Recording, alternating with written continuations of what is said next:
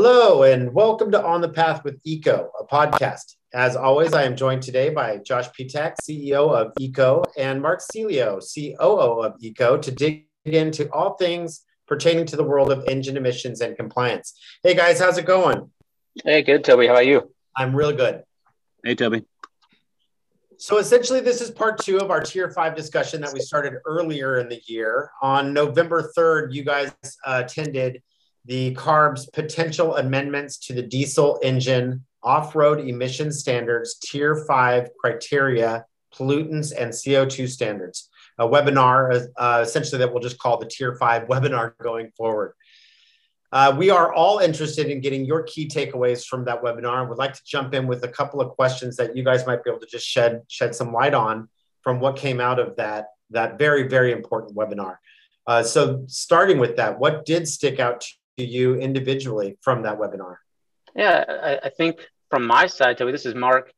From my side, some of the big takeaways out of the whole 5-hour meeting that really caught my eye were the potential additions of the OBD requirements that could now apply to off-road engines. I think that's a big deal because typically that's something that you would see in the on-road sector.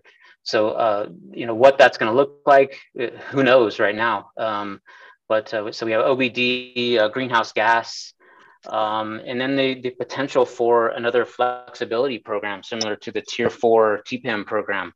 Although I think, CARB staff at this point, they're not looking to implement another flexibility program, but, with industry feedback and some of the frustrations, I think that we took away, or that everyone was able to take away from the meeting, getting the immediate feedback, that could definitely be an option. So that in-use testing was another one. Those are just big things that are kind of a lot of these what ifs. So those are probably the biggest things that I took away from it. And there aren't answers to those questions right now. So we'll see how that plays out. Awesome. Thank you, Mark. That's good. How about for you, Josh? Anything stick out for you? Yeah, there are a couple of things that I thought were pretty important. One was basically, like, when we've had conversations about this in the past, we've talked about the fact that manufacturers are currently able in the Tier 4 levels to meet the emission standards without the use of technologies for after treatment that might otherwise the agencies would expect to have being used, particularly diesel particulate filters.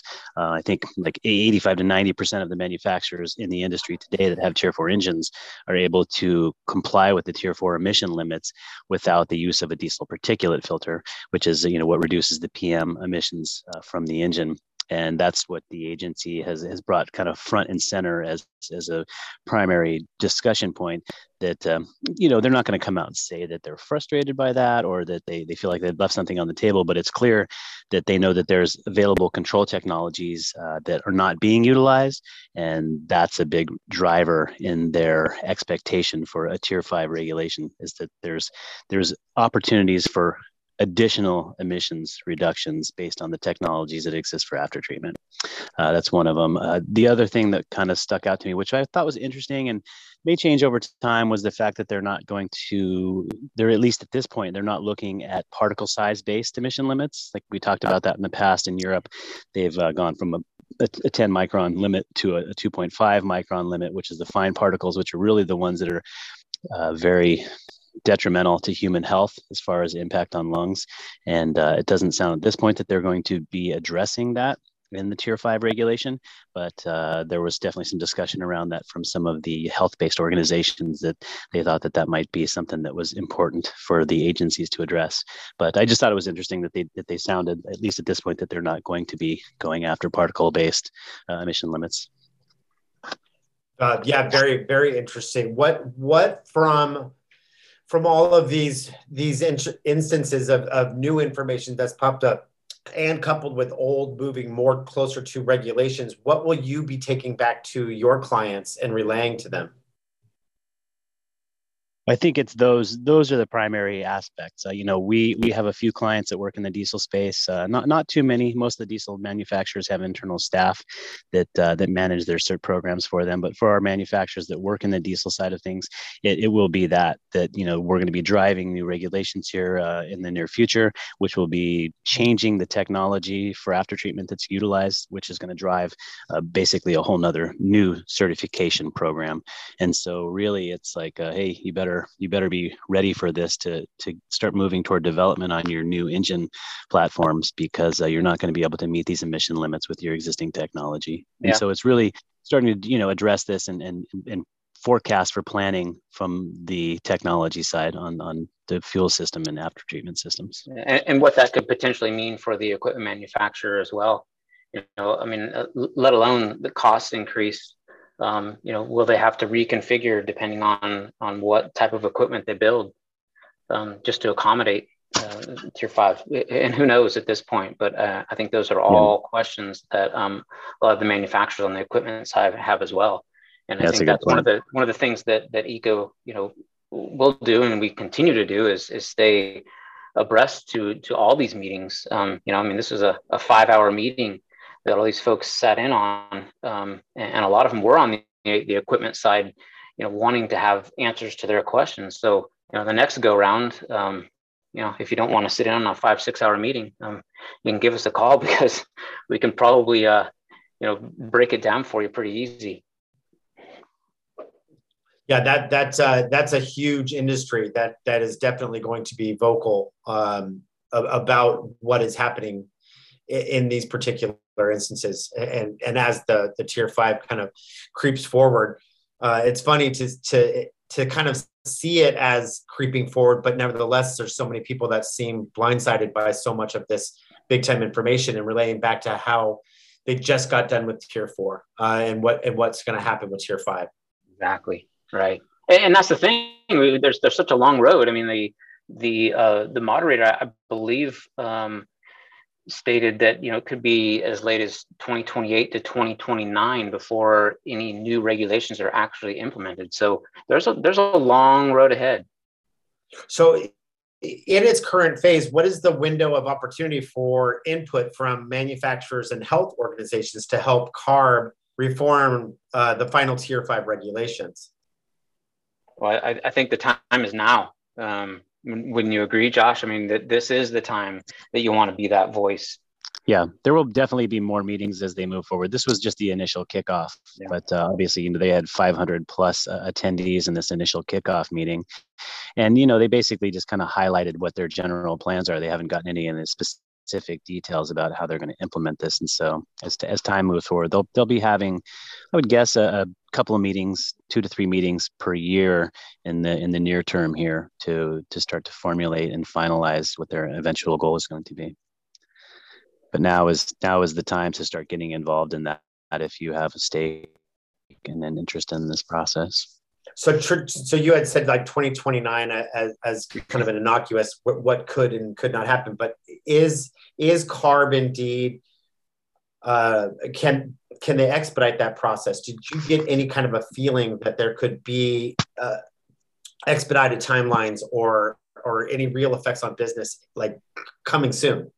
Yeah, no, I didn't really get that impression from this first kickoff meeting. I think they were pretty set on those dates, and those would be the soonest, and that's the impression I got. And it also, something to consider is the federal EPA side of things, right? There's going to have to be some coordination between California and the EPA. There's no doubt about it. There's too many factors involved in the overall grand scheme of things for CARB to just implement Tier 5 all by themselves here in California. Without at least some input from the EPA and some coordination. Yeah, that was actually a major rallying point of CARB from the very beginning of the meeting was I can't even count the number of times that a staff member or presenter came out and said that we're going to have EPA's input on this and their assistance. And to date, EPA has not really come to the table. And so I'm sure that they had some EPA folks on the phone listening but not actively participating. But that's actually a very important point, Mark. Yeah, and it sounds like it's an inevitability, right? That those two entities would have to come together and move on these instances. CARB has done a great job of being pretty transparent, pretty open, pretty vocal and public about where to get this information, where to go, the webinars that they put forth. Again, you can always head over to the EECO's website at engincert.com and pay attention to the event calendar. We do post upcoming webinars having to do with the array of information and topics that CARB puts forward. Can we expect that kind of transparency almost by proxy from EPA, or would you expect the EPA to kind of hold that a little bit closer to their chest? How would you see that type of transparency for preparation for companies going forward? Well, if they decide that they're going to get involved in this process, yes, it will be very similar to that. There'll be notices on their website to talk about what their involvement will be in the timelines. But so far, they haven't really come up to the table to say that they're going to be interested in developing Tier 5 regulation.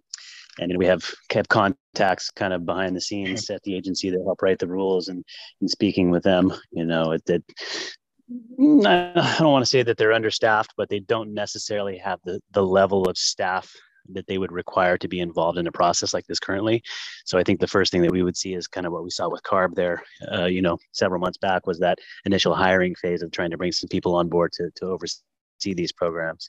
And that's the kind of thing that we'll be tracking, the behind the scenes, inside baseball type activities to let people know that the EPA will be coming on board.